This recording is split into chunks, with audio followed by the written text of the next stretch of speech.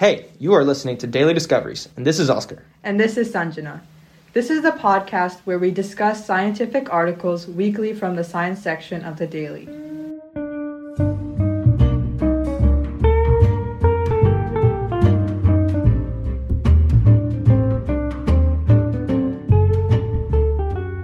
We are back. It is spring quarter, and we're getting Daily Discoveries rolling again. And Oscar's back. I'm back from Germany.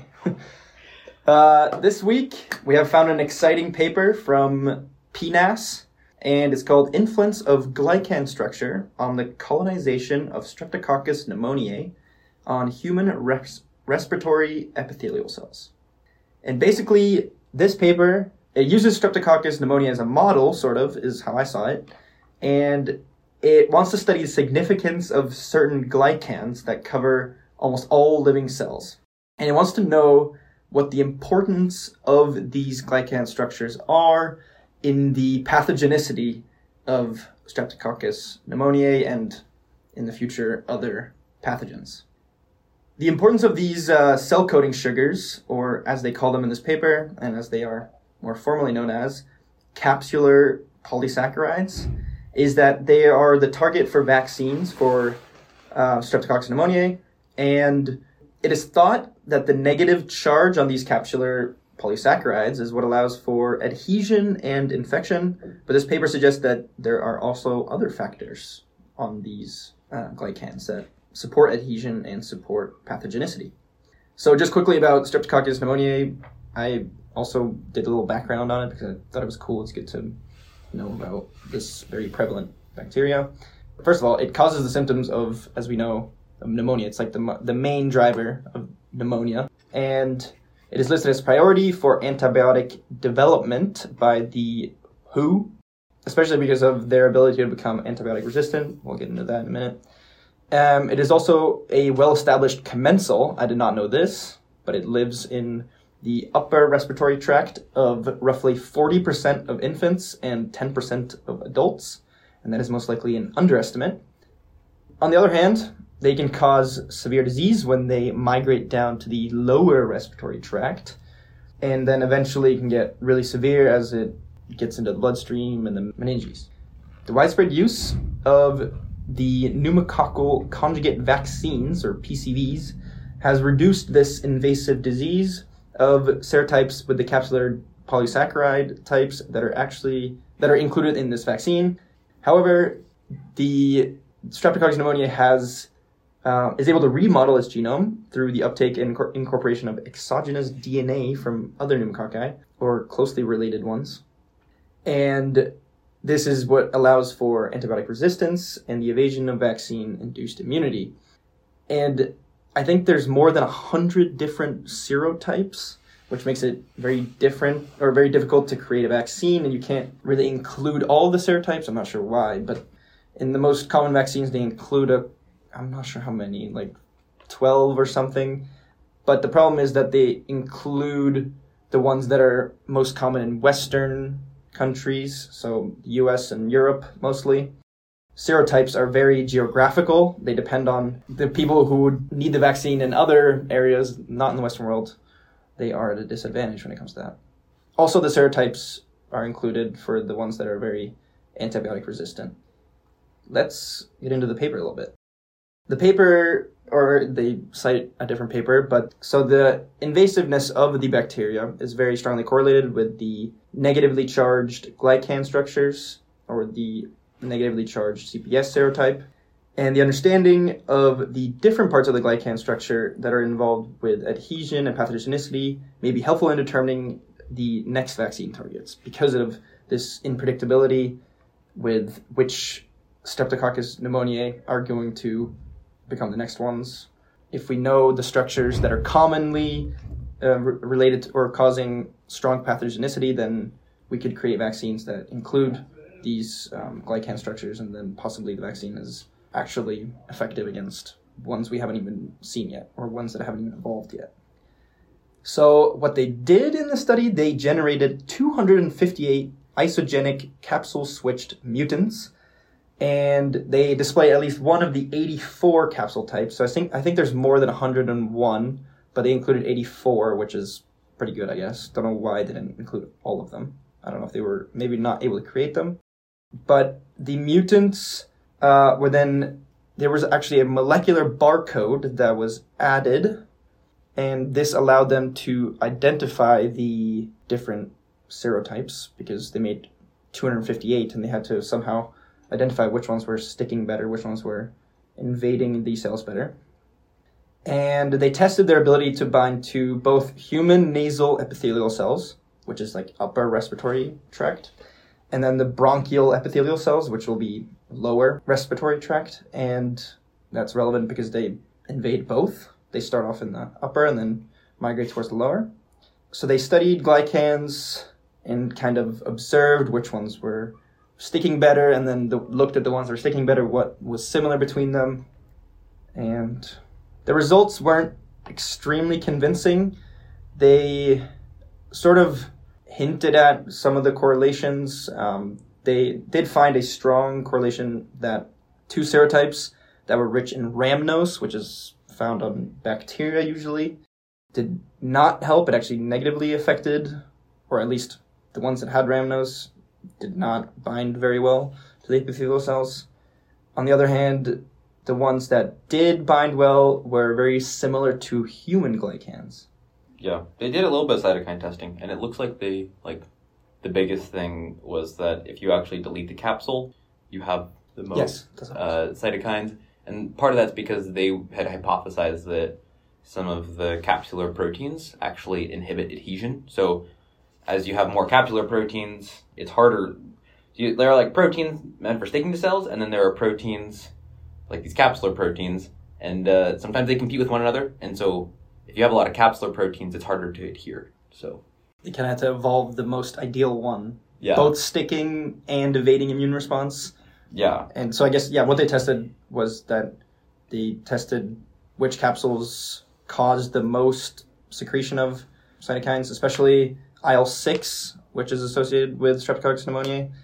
Yeah, as you said, there was a huge difference between no capsule and capsule. So somehow the capsule helped in protecting against cytokine secretion and like detection, basically, by the immune system. Yeah, I mean, that was another thing they mentioned is, you're going to have and usually like high cytokines are associated with like really immunogenic responses because cytokines are inflammatory proteins. But what I thought was kind of cool is they discussed like maybe these are actually helping them evade the immune system, so you're not getting a large immune response, which I was like, yes, exactly. Yeah. That's kind of sneaky by the bacteria. Yeah. Yeah, I thought the other cool thing that they had mentioned was part of the issue with prior experiments is they had used clinical isolates. So basically, they're interested in what causes these different clinical isolates pathogenicity, and they were doing all these tests on them, but they're using a bunch of different ones, and they were drawing conclusions about the capsular polysaccharide. But the issue is like different isolates will have different genes just in general, like they'll have an entire different genome. And so by using an isogenic, so like the one genome from this Streptococcus pneumoniae, and then varying what the capsular polysaccharide was, they were able to basically just test one. Like they were able to control really well for it. So I thought that was really nice, like very nicely done on their part to just control for that one change in protein. And they also controlled for other things, which we liked as well, which was in the initial thing they talked about was how they developed their cell assay and did not use cancer cells like a lot of other studies have. Yeah, so the cancer cells was one, like not everyone has lung cancer. And so the cells they used were human. They actually screened a bunch of human individuals, and so they got their human cells. And so you're actually able to create, it's never going to be perfect because you're doing a cell assay, so you're not getting the whole system. But this is going to be much more accurate as to what might be happening. In comparison to cancer, like, there's already things going wrong in cancer. So it's harder, at least in my opinion, to get really accurate responses from your in vitro assay with cancer cells for something like this where you're dealing with bacterial infection. Right. The cancer cells are kind of a lazy approach because they're easy to create and keep as opposed to these epithelial cells, that are probably are much harder to. Streptococcus pneumoniae doesn't actually adhere very well to them compared to epithelial cells. Yeah, I think they also mentioned that, like, all the cancer cell stuff, they had to do with it. I don't know if there was, like, not only was it the cell, but also just the culture conditions. Like, I can't remember if it was the buffer or if it was, like, the continual, like, submerging of them. But yeah, there was issues with adhesion and all sorts of things that you just generally wouldn't, like, it was conditions that would not generally be seen by these Streptococcus pneumoniae. So, yeah, hopefully, studies like this can continue and we can continue getting more and more accurate results from our in vitro assays because, they're a lot easier to do than a human study. Yes. Don't think you can expose humans to 258 different isogenic Streptococcus pneumoniae. I mean, they only know 101 of the serotypes. Apparently, there's like a lot more. Yeah. Well, they're constantly evolving. That's the cool part. So the enzymes that make these sugars, make the sugars, they have genes that they can switch so that they can create different enzymes and this changes the structure of the sugar. And then in addition to that, have different enzymes that transfer, so sugar transferases are the enzyme that transfers the sugar once made onto the protein. So they have diversity in that sense as well. So both making different combinations of sugars and then adding them to different places of the protein. This causes lots of, different variations and allows this bacteria to evade both the immune system and then also antibiotics. I mean, also one of the results was like kind of obvious. They found that like the CPS or the serotypes that have like the glycan structure that's similar to like a human was better at adhesion than bacteria. And I feel like, well, it's kind of obvious. We're working with human cells. Yeah. Yeah. I think, like, I don't know, sometimes biology, sometimes it's really hard to think about as design. You're like, why would you ever design something like this? And the other times you're like, oh, this totally makes sense. I would design it like that too. But then you have to realize that these things evolve by chance. Yeah. Which is even weirder to think about. You're like, what? Yeah. It just works. It all works somehow. It was all by chance. That's kind of, it always blows my mind. It always does. I also did not understand some of these terms. Do you know what a glycoletter and glycowords are? What? I don't know. Wait, where did I would interpret it as a glycoletter would be... It says, in this study, we sought to identify the glycoletter and glycowords that govern attachment to the human airway epithelial cells. I interpret that as the glycoletters being the monosaccharides that build up the glycowords of glycoprotein. That's how I would interpret it. Yeah. But is that them using a metaphor? They make that up themselves, or do people actually say that? Well, you never know. Maybe scientists say that. Yeah, it's kind of cool. We just learned some new science slang. Cool, good find. Do you know what the whole point of the randness part of their paper was? What were they trying to prove? I think, in general, they set out to prove things about the polysaccharides because other people have been like, oh, we think these properties are important. And I feel like low-key, they were like, turns out, we don't really know what properties are important. We investigated rhamnose, and it trends in the right direction. But if it's actually, correct, it's yeah. I think, their wording was it trends. Yeah. Well. So I think it was just something that, popped out of their screens. Yeah. Because they mentioned, multiple times in the paper that they straight up just don't know, what the mechanism is. They just see this trend, but they don't know, why it's like that. Yeah, I think these studies are nice because now they give people who are a little bit more on the biochemistry, biophysics side of things, if they want to investigate it. These are nice targets for them to investigate what's actually going on. But well, they were pretty optimistic towards the end about this sort of method to identify different glycan structures as being something that they can be used for other pathogens as well.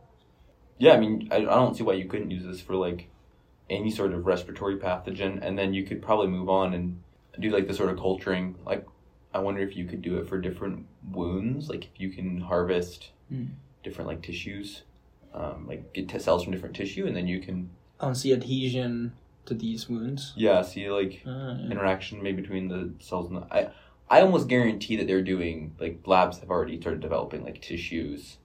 I think sometimes it's called organ on a chip, when you can look at you literally basically culture and you create a synthetic tissue with the correct fluidics going through it. And so Yeah, we did the organoid brains. exactly the organoid brains going back. Yeah. Yeah, I wish in the methods I wish they mentioned like how they generated all the mutants. Yes, exactly. That's But why it's not in here. I think part of me, briefly. They said what the method was called, but Or is it the one that says pooling? I'm not gonna lie, part of me does wonder if they just isolated all of these. Like if they just knew the DNA sequence of the different serotypes. Because it might be known which glycoprotein, because all you need is the DNA, right? So if they knew the DNA that led to this different glycosylation, Yeah. then you could get that. Now, part of me does wonder if they're doing different, because they're pulling these genes from different ones, if you would get different glycosylation patterns across different strains. Yeah. I don't think did they validate that they actually saw the correct glycosylation? yes, I'm Okay, pretty sure they they did. did. They compared it to already known ones. Oh, it says CPS switch mutants were generated by allelic exchange. That's what it is. Yes, allelic Yeah. exchange. Okay, so they didn't. Where do they say that? Okay, so I don't think the allelic exchange is how they generated all the different PCR products. I think the allelic exchange. So yeah, because they put this in the same position in the gene. Yeah, and they changed it with a sweet Janus cassette. Yeah, so I think the cassette is generally you'll have this, and then you'll have antibiotic resistance marker to actually pull it in. Yeah.